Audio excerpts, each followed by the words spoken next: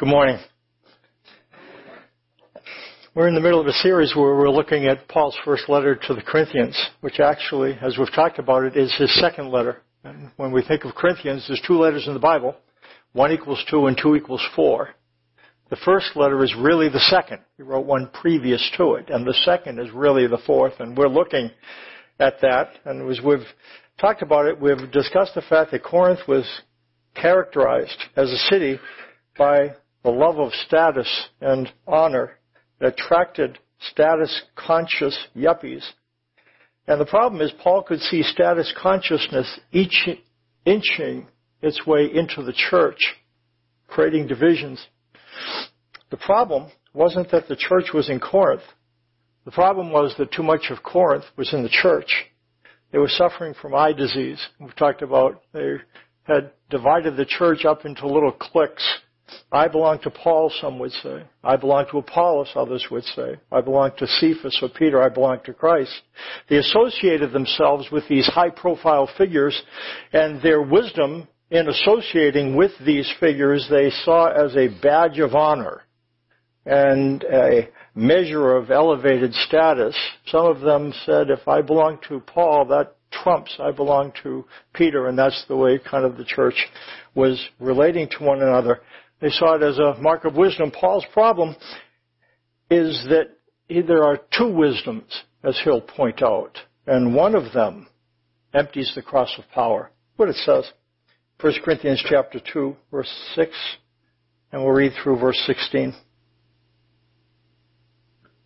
Paul writes, "Yet among the mature we do impart wisdom, although it is not a wisdom of this age, or of the rulers of this age, who are doomed to pass away. But we impart a secret and hidden wisdom of God, which God decreed before the ages for our glory. None of the rulers of this age understood this, for if they had, they would not have crucified the Lord of glory. But as it is written, what no eye has seen, nor ear heard, nor the heart of man imagined, what God has prepared for those who love him. These things God has revealed to us through the Spirit. For the Spirit searches everything, even the depths of God. For who knows a person's thoughts except the spirit of that person, which is in him? So, also, no one comprehends the thoughts of God except the Spirit of God. Now, we have received not the spirit of the world, but the Spirit who is from God, that we might understand the things freely given us by God. And we impart this in words, not taught by human wisdom, but taught by the Spirit, interpreting spiritual truths to those who are spiritual.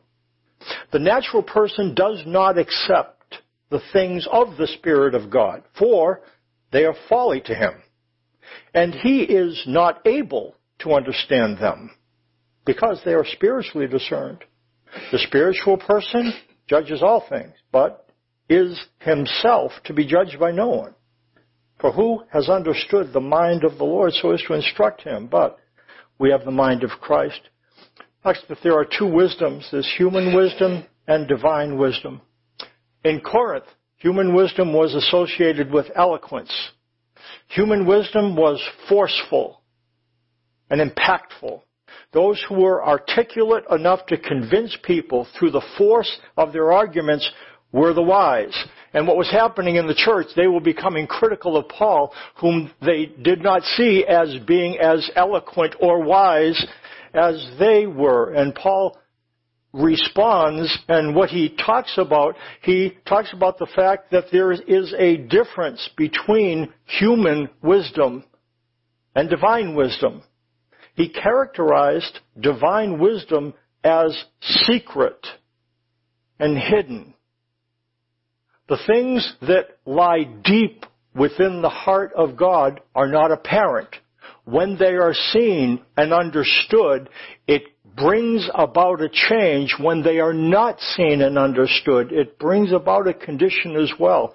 And Paul will go on to talk about that. It was secret and hidden, and so the rulers of this world, the political rulers in Israel and Rome, didn't understand this divine wisdom. If they had, they would not have crucified Christ. And Paul understood what it was like for something to be there before him and for him not to be able to understand it. He knew all too well how elusive divine wisdom was. We don't know exactly how old Paul was, but sense is that he probably was around a decade younger than Jesus. Again, this is not, don't take this and put a nail in this. We don't know, but maybe he was younger than Jesus. So what that would have meant, he could well have been a disciple of Gamaliel. And what we've talked about, if you were a Jew and you went to school between the age of 6 and 10, and that's when you learned the first 5 books of the Bible, the Old Testament, Genesis, Exodus, Leviticus, Numbers, and Deuteronomy. And if you were a good student, you went on to the second level of education between the ages of 10 and 14, when you learned the rest of the Old Testament. And if you were really smart and had a very exceptional mind, you were invited by a rabbi to become one of the rabbi's disciples, coming under the tutelage of that rabbi for about a decade and a half. And sitting at the feet of that disciple was called putting on the yoke of the disciple, of the yoke of the rabbi. And Paul was studying at the feet of Gamaliel, who was a very renowned rabbi at the time. And so for Paul to be able to be invited to sit at Gamaliel's feet was quite a privilege, and tells us a lot about Paul's mind. He was probably involved in that rabbinical study when Jesus began his public ministry. There was a lot of things he could have seen. He understood the Old Testament backwards and forwards, but he did not believe in Jesus while he was on the earth. When Jesus knocked Paul off of his donkey and onto his posterior, off one A and onto another A. Okay, yeah, I didn't want to say it. You know what I was thinking. Paul's eyes began to open when he saw what he had been previously unable to see. We find that once there was disciples after Jesus had died, they were walking from one place to another, and somebody joins them. And it's Jesus, but they don't recognize him. Again, in his resurrection body, he wasn't instantly recognizable. He begins to talk to them, and they begin to talk about what's been going on. And he says, what's been going on? Boy, there was a big thing. And he goes, what big thing? Jesus, oh boy, there was an execution. And what ends up happening, and this is what it says, I'll read in Luke 24, and beginning with Moses and all the prophets, he explained to them what was said in all the scriptures concerning himself. And so what Jesus is doing, he is opening the scriptures to them, causing them to see in the pages of the Old Testament what they had been unable to see. It goes on. As they approached the village to which they were going, Jesus acted as if he were going farther. But they urged him strongly, stay with us. It's nearly evening, the day is almost over. So he went in to stay with them. They didn't want the lesson to stop. When he was at the table with them, he took bread, gave thanks, broke it, and began to give it to them. Then their eyes were opened, and they recognized him. And he disappeared from their sight. They asked each other,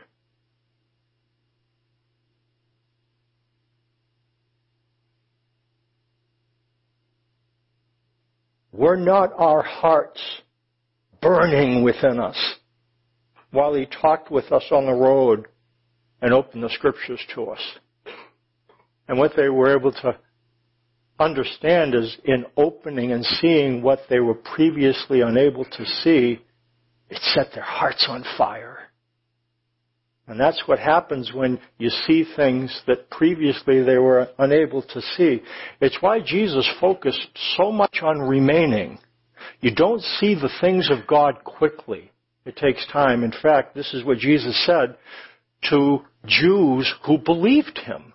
They believed him. They said, we think you are who you say you are. And this is what he said to them. To the Jews who had believed him, Jesus said, if you hold to my teaching, remain in it. Keep it. Make room for it. If you do that, because that's what a disciple does when he sits at the feet of a rabbi. He doesn't just accept the rabbi. He sits at the rabbi's feet and directs questions, learns about what that's what Jesus is encouraging them to do. See me as your rabbi. At that time, Jesus would probably have been about 30. The age is when people became rabbis. That's what he invited them. And Jesus went on, then you will know the truth, and the truth will set you free. When will we know the truth? Jesus said, when you hold his teaching in your mind. It's not once and done. It's not a instantaneous bam. That's not the way it works. It's a progressive thing. You see a little bit more and a little bit more. The way it feels to me is that something clears out. You see something clearly, and when that thing clears out, like an understanding, and we'll talk about it later on, what's the message of the cross? When that becomes clear, reconciliation, that opens up some room, and then you end up looking through that and seeing God a little more clearly. And when you understand, and the clearer you can see him, it does set your heart on fire. To see God as he is tremendously compelling. When we don't see him clearly, it feels like a weight, like a drag. To see him clearly is very, very compelling. We assume we see God clearly in our time. I'm not just talking about us. I'll talk about America in particular. Well, no, maybe just our time. The numbers of divisions that exist in the church evidences that there's a lot of human wisdom at work. Again, I don't think we can turn the clock back, and so I'm not detonating anybody. I'm not saying come here and we'll get ready. No, I think it's too late. We are in a place where culturally, what I'd say, the number of divisions in the church doesn't bode well for our accessing divine wisdom. Okay. Divine wisdom, what is it like? It's associated with, as Paul talks about it, divine wisdom. The more you see it, the more you see good news and free gifts. That's what is associated with divine wisdom. To look at God and to see earned rewards, everybody sees that. I got to be good and then God will like me. You don't need to be taught to see that. But what Paul ends up saying, look what he says in verse 9, as it is written. What no eye has seen, nor ear heard, nor the heart of man imagined, what God has prepared for those who love him. When it describes this, I was talking with Sheila last week, and we were talking about the fact that that's applied to heaven. But it's not talking about heaven only. It's talking about God's purposes in general. Can't imagine what God has designed, not just heaven, but what his purposes are. They're not altogether clear. And what the Spirit does is he makes those purposes so that we can see them a little more clearly. And if the Spirit doesn't reveal them, we're not going to understand them. They're too amazing. But to the degree you see them, it starts to set your heart on fire. Paul went on, talked about now we have received not the spirit of the world, but the Spirit who is from God, that we might understand the things freely given to us by God. To see divine wisdom is to see God giving gifts, not rewards. To see God giving rewards, we understand rewards from a worldly perspective. In a divine level, to see God clearly is to see him giving gifts. And part of the issue, that's good news and bad news. Because he gives free gifts to us. That's really good news. The kind of bad news is he also gives good gifts to them. They're free gifts. They're not earned. What are the indicators of access to divine wisdom? How can you tell? How could we tell the degree to which we are accessing divine wisdom? Are there any indicators? Does our face light up? Do our hearts feel like they're on fire? That's one thing, but is that what we look for? Look what it says in the text, James. James says, who is wise and understanding? This is Jesus' half-brother. No, same mother, not the same father. Yeah. Who is wise among you? By his good conduct, let him show his works in the meekness of wisdom. But if you have bitter jealousy and selfish ambition in your hearts, do not boast and be false to the truth. This is not the wisdom that comes down from above, but is earthly, unspiritual, and demonic. For where jealousy and selfish ambition exist, there will be disorder and every vile practice. But the wisdom from above is first pure, then peaceable, gentle, open to reason, full of mercy and good fruits, impartial and sincere.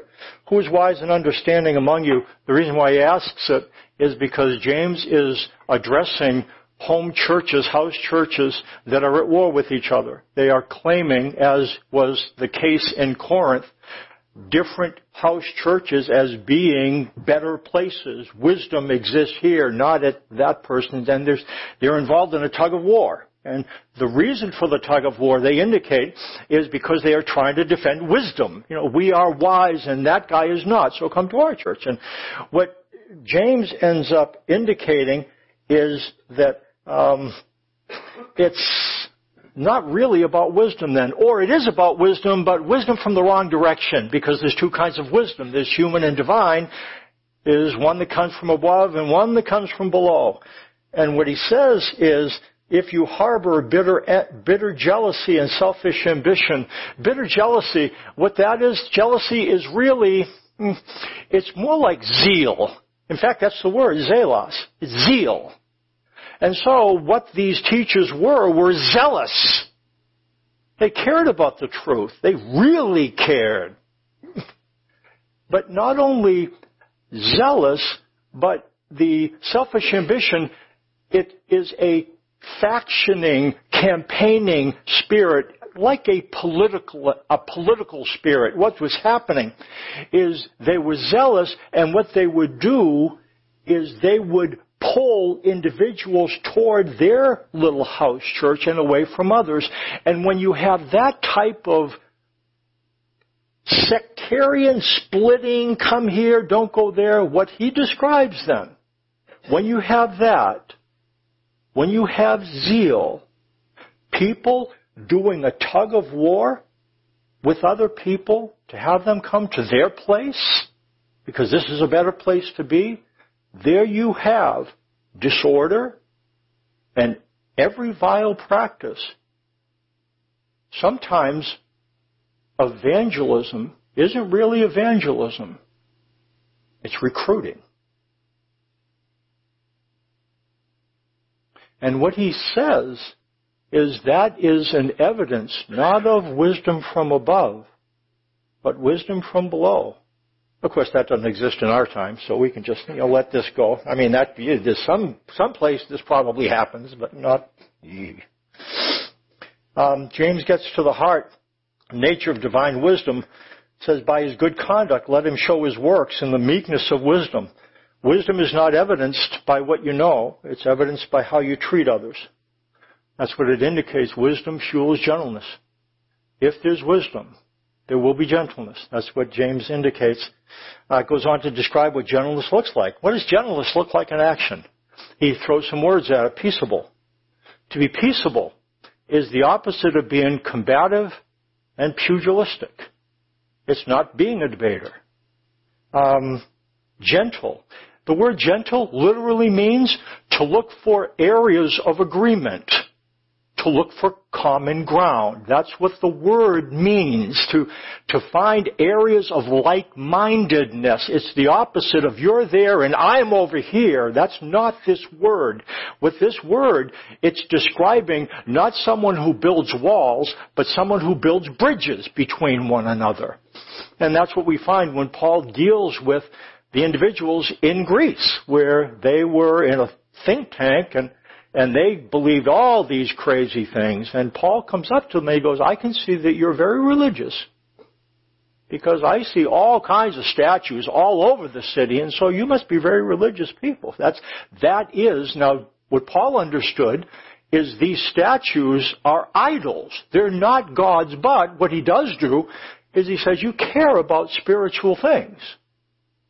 And that is finding common ground. That's gentle, open to reason, to be open-minded, easily persuaded, to not be obstinate, not be set in where you, again, have convictions. But a person who's gentle has the ability to listen to someone else. To listen. We talked about dialogue, through words. That's what James is describing. The wisdom from above does dialogue. There's debate, and there's decision-making, and there's discussion. And those either can be reflective of above or below. Dialogue is something that is more associated with gentleness, with how God, what wisdom looks like. And again, we talked last week, I'm not going to talk a lot about it, but there's three things that need to be in place by both parties for there to be dialogue. Remember the three E's. Equality. You have to see the other person as an equal. You have to see them as having the ability to say some things. Equality, empathy. For dialogue to occur, each side must have as their goal understanding. If it's judgment, if it's I'm going to prove you wrong, dialogue can't occur. It can't occur when judgment is in place, because dialogue doesn't judge. Again, is there a place for debate? Yeah, but if you want to understand the other person and break down walls, then you've got to be cued into empathy to understand. And exploration. It's not just listening to them, it's discussing, well, I see it this way, and you see it that way. And what's going to happen in dialogue is you're not going to agree. But at least you're going to understand. Oh, I see, you think this and I think that. I'm not trying to be obstinate, but I don't see it the same way you do. That's what happens with dialogue. Dialogue, and he talks about being impartial. Impartial is not a real good translation. Literally what it says, to be impartial is not to be hypocritical. That's anhypokritos, not hypocritical. And what it means is to be appropriately honest, to not think one thing inside, but say one thing out here. The wisdom from above doesn't pretend. It's not hypocritical, and it's sincere. The word sincere, again, I think it's poorly translated. It's not judgmental. That's what it says. The absence of judgment. And so you don't classify and categorize people as bad. And so that's divine wisdom builds bridges. The wisdom from above builds bridges. And the wisdom from below builds walls. That's why Paul is concerned about what's happening in Corinth. They have divided the church into quarters, built walls between those who are from Paul, those Cephas, and we are, again, we've talked about the fact that we are about 10,000 times worse off than they were. We were about, but I told you this before. I think it says in Wikipedia 41,000 Christian denominations. Paul was concerned about the church dividing into quarters, and we're divided into 41,000 different little places.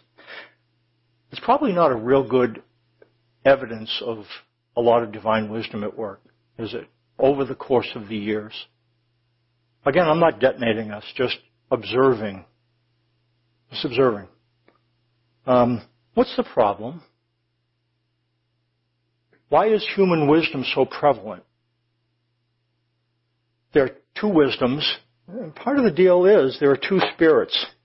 That's what Paul says in verse 12.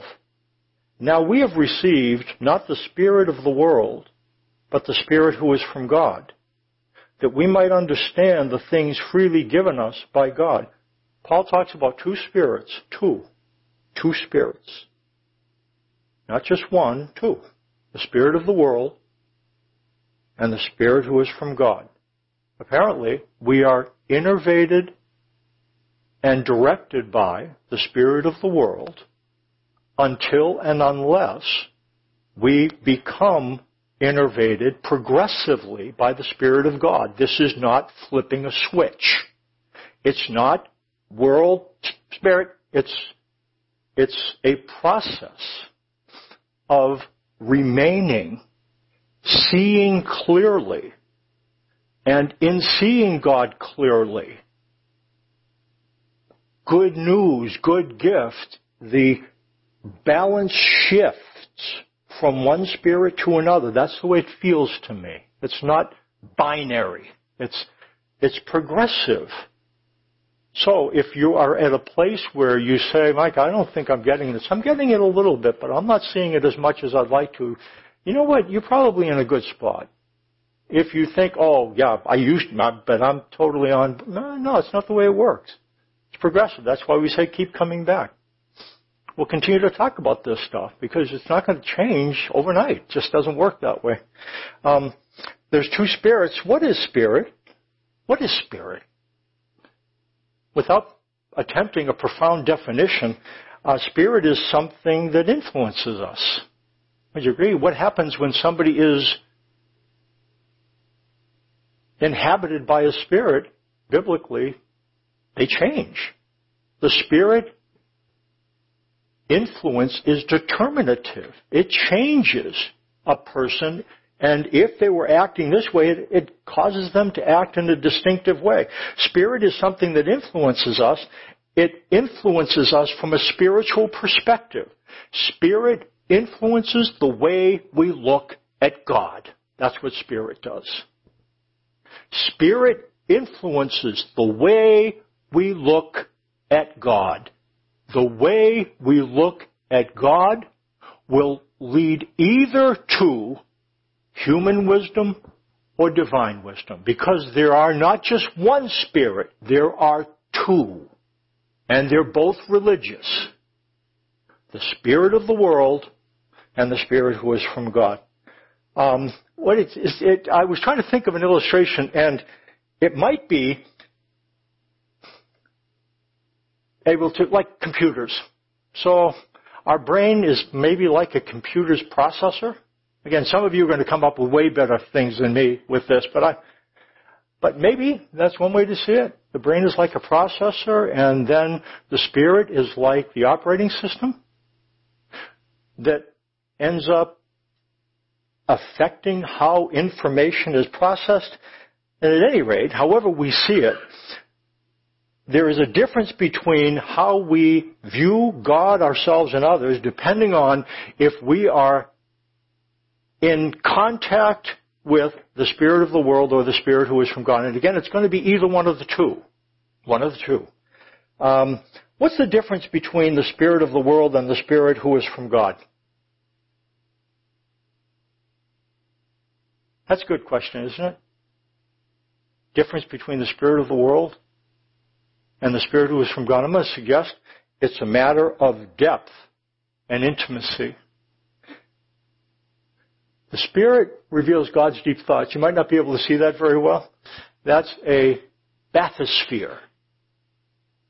A bathysphere is a submarine vehicle that dives deep under the surface of the water to see things deep within the water. In fact, that word bathysphere comes from a Greek word that is used of what the Spirit is accessing. The Spirit searches the bathos of God. What that means, the bathos of God is the deep things of God. So, you know what the Spirit is like? The Spirit is like that. When we consider that the water is God, there's some things that seem to be apparent about God from the surface. What the Spirit accesses are those realms of God that cannot be easily seen. The deep things of God. That is what the Spirit does. The Spirit does not convict of sin. The Spirit reveals the deep things of God. That's what a Spirit does. You can know some things about me from seeing me. But unless and until you get to know what's in my spirit, you really don't know me, do you? That's the way it is with God. The spirit of the world, it's how God appears to be. The Spirit who is from God, we end up discovering what God is like deep inside. When you think of an individual, say, have a casual relationship. I know you to see you. Hi, how you doing? Nice to see you. By the way, that often happens. I am not the most observant person in the world. I can be going here or there, and I'm all tied up in what I'm doing, and people pass by me, and I just don't even see them. Remember Joel Fredrickson? He was kind of following me around. He was in Hy-Vee, and I just didn't see him. And he was right there, and Mike. And, naturally I can't hear. So he goes, Mike. And so finally I tap in. There's a reason why I talked about that. This usually ends up happening. Okay, now I got it. But if I sit down with you, like what happens in counseling or spiritual direction, I get to know you. And I get to know you inside, and you might get to know me a little bit better. Well, you know what ends up happening in a close relationship? Inside things get shared. Isn't that what intimacy is about? Intimacy? When inside things are shared, deep things. Do you know what the Spirit does? Allows you to be intimate with God. That's what the Spirit is, the Spirit of intimacy. The Spirit who accesses the deep things of God, makes what is not apparent more recognizable. Why would God do that? Because He wants a relationship with you. He wants you to know what exists deep within Him. And as you get to know that progressively, it will set your heart on fire. Again, not that you'll always be mood altered. That's not what the Spirit does. But you will see God more clearly. Paul is saying this, we have received the Spirit of, not of the world, but the Spirit who is from God, so that they will know who to listen to. What he says in verse 13, we impart this, what? What's this? Spirit things, bathos things about God. We impart these things, not taught by human wisdom, but taught by the Spirit, because the Spirit accesses the bathos of God. And if you're going to know deep things about God, it's because you hear from the Spirit. That's the way it works. Interpreting spiritual truths to those who are spiritual. The natural person does not accept the things of the Spirit of God. They are foolishness to him, folly. He has not been able to understand them because they're spiritually discerned. The spiritual person judges all things. There's a lot of people who claim to speak on God's behalf who misspeak.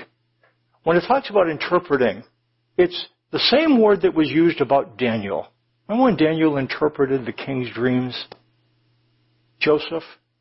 Remember Joseph interpreted Pharaoh's dreams? There was some words there. He couldn't really understand what they meant, how they applied. And so Daniel and Joseph interpreted those so that they could be seen. That's the way Paul saw himself. There are things in the Bible, in the Old Testament, that people looked at all the time but really couldn't see. Well, Paul saw himself as one whom, because the Spirit, he learned to recognize the deep things. What he was able to do is what Jesus did to those individuals who were on the road. Open the Scriptures. That's what Paul did. He opened the Scriptures, interpreted, helped them to understand. That's why you come here on a Sunday morning.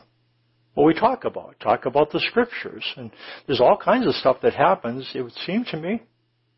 The significant thing, the most important, the things, reason why songs exist and fellowship exists and messages exist is there are two wisdoms and two spirits.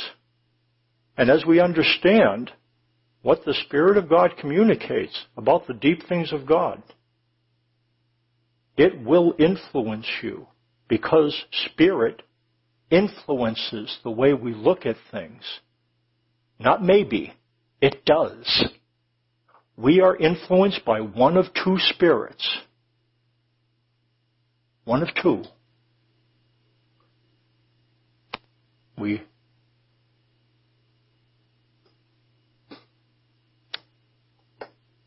Paul saw his purpose as interpreting the message. The Spirit was revealing to the world about God. He understood it and understood that there are differences. What's the difference between the spirit of the world and the Spirit who is from God?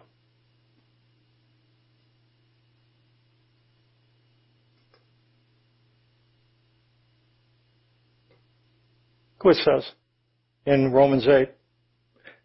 You did not receive the spirit of slavery to fall back into fear, but you received the spirit of adoption as sons, by whom we cry, Abba, Father. The Spirit himself bears witness with our spirit that we are children of God. And if children, then heirs, heirs of God and fellow heirs with Christ, provided that we suffer with him. So what do we learn about in this text? A really good passage about the difference between the spirit of the world and the Spirit who is from God. What we learn is this. The spirit of the world is a spirit of slavery. You relate to God as a master, and you are his slave. And you don't have the sense of a permanent place in the family. There's insecurity there, and fear. That's the spirit of the world. It promotes the sense that God is your master, and you better obey him. Okay, how about the Spirit who is from God? It's the spirit of sonship, by whom we cry, Abba, Father. A relationship of security.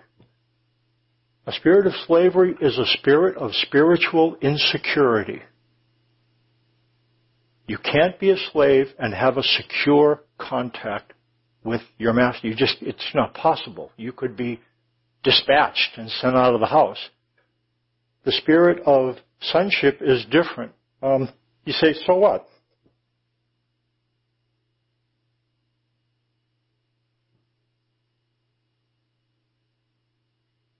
I think the spirit of the world promotes judgment. When we're insecure, we get nervous and point things out. We don't feel good about ourselves. We see thoughts and feelings in ourselves that we start to, we go to war with ourselves. We start to be at odds with ourselves. You know what James ends up saying? The reason why we have external conflict is because we have internal conflict. It's the way we're looking at ourselves, our relationship with ourselves. To the degree we believe that we are reconciled with God, what God communicates that to us is so that we'll be reconciled with ourselves. If God's not mad at you, you shouldn't be mad at you. That feels dangerous, doesn't it?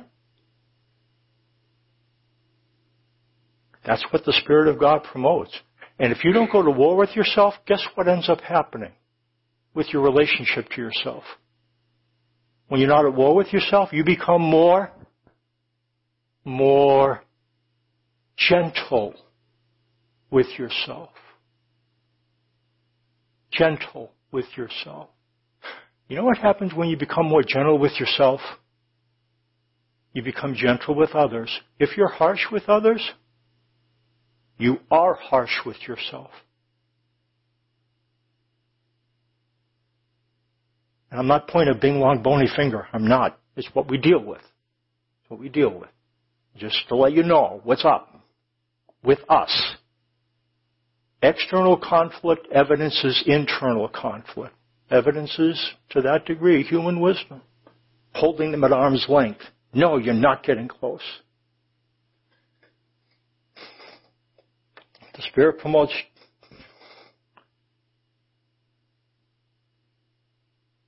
The Spirit judges judgment. The Spirit judges judgment.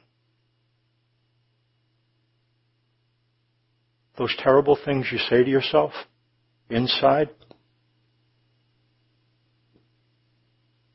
the Spirit would influence you to stop. That's what He'll do. And again, overnight is it going to happen? No, it is not.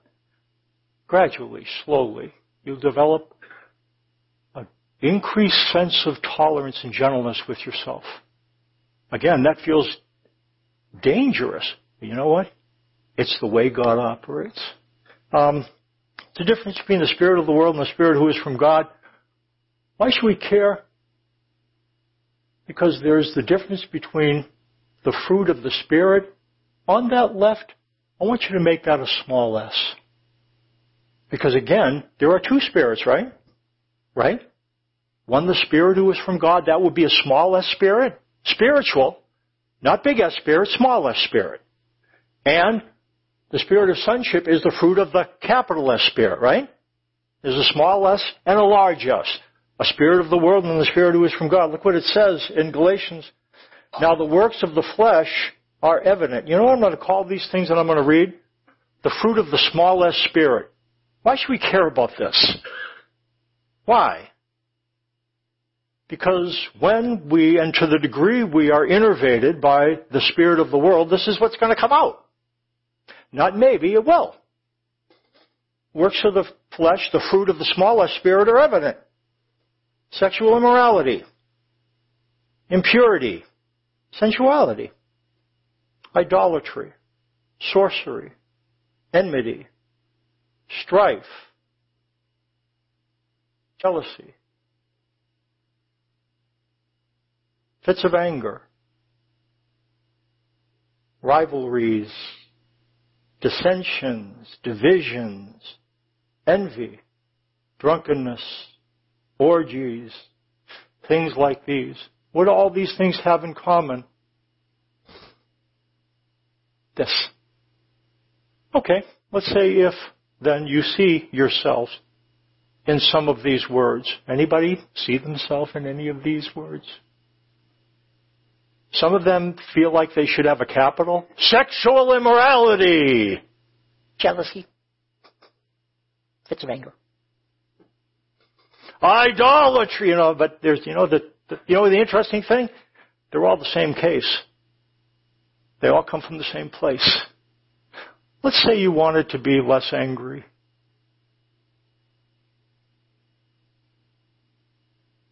You should point to yourself, right? Talk about how lousy you are, right?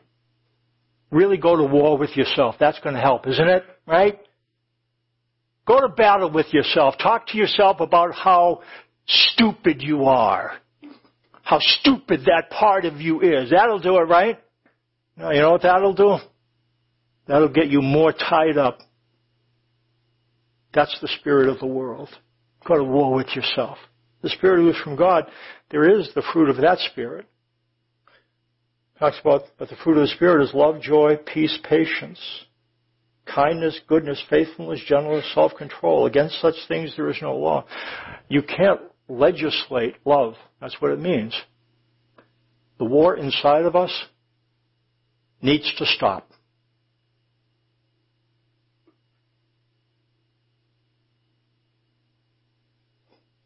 Needs to. He's not at war with you. Why are you at war with yourself? You say, because I need to be. No, you don't need to be. No, you don't. You say, but what happens if I don't want what it says? To the degree you receive the influence of the Spirit of God, it will change you. Love, joy. How many more loving? Yeah, that'll mean that. Yep. More joyful, peaceful. Anybody up for that? Patient? Anybody like to ramp up patience a little bit? How about kindness? Anybody like to be more characterized by goodness? How about faithfulness? How about gentleness? How about self-control? It comes from the same place.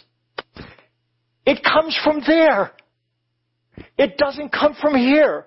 That's what Paul's saying. There are two wisdoms, and there's two spirits. Okay. Say, okay, Mike, I'm in. I'm in. Okay, I'd like to experience the power of the Spirit of God. How do we do that? You will need to experience the power of the cross. Okay, how do we do that? The power of the cross and the message of the cross need to be accurate. If you don't understand what the message of the cross is, you will not experience the power of the cross. Getting the message wrong empties the cross of power. That's what Paul says. That's what's surprising. The cross be emptied of power. How in the world does that happen? That's what he says. It's emptied of power. What does emptied of power mean? It means emptied of power. It can't do anything. It doesn't work. It's not doing anything. It's not able to change. Why? How could that be so? That's what he says. That's what's surprising about this. Okay. I wanted to turn the cross on. What about I do that? Understand the message. What is the message of the cross? What's that? Oh. God was reconciling the world to himself in Christ, not counting men's sins against them. You know what many think? The message of the cross is the message of retribution. God judging us and getting us back by beating up his Son. That's not the message of the cross. It's not. The message of the cross is the message of reconciliation. God was reconciling the world to himself in Christ, not counting men's sins against them. We've talked about this verse. Tell you what, if you're going to commit any verse to memory, this might be one of them. Why would you say that, Mike? Because if you get the message of the cross, the power of the cross is access. You could memorize this, couldn't you? Look at it. That's not that much. Look at it. God was reconciling the world to himself in Christ. What was God doing in Christ at the cross? Reconciling the world to himself. Reconciling means to change a relationship from enmity to one of peace and goodwill. God was reconciling what to himself? Oh, not the world. Us, right? Us. In this part of the world. God was reconciling the world to himself. Does that mean everybody in the world is saved? No, because what do you have to do? You have to make room for it. You have to think about it and believe it. It has to kind of fall into your mind and change the way you think. It's like raindrops on high, hard, crusty ground. You can't do this in a deluge. It's not possible. It's got to be, you got to hear it over time, and it starts to soften. It starts to change the way you think about him. Spirit words end up making more sense. The fruit of the smallest spirit starts to become the fruit of the largest spirit. That's the way it works. And it becomes, because this is the message of the cross is the message of reconciliation. Be transformed by making room for this. And if you do, ask the worship team to come up. Here's what's going to happen.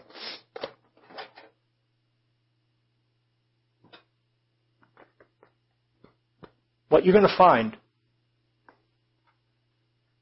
is that you will move away from judging yourself and others, which is the fruit of the small s spirit. It's why things go so cattywampus and envy. It's just, we can't live in our own skin. Do you understand that that's what addiction is? It's not being able to live in our own skin. The Spirit judges judgment, and you find that, if you gentle with yourself, you're gentle with others, and because you're understanding how God views you and believing it.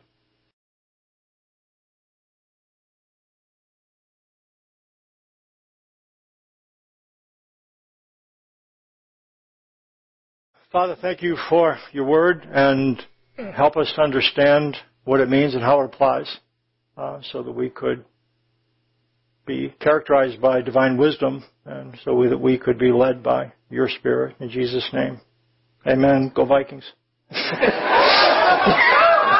I finished praying. I didn't pray for the Vikings. It was at the end of the prayer.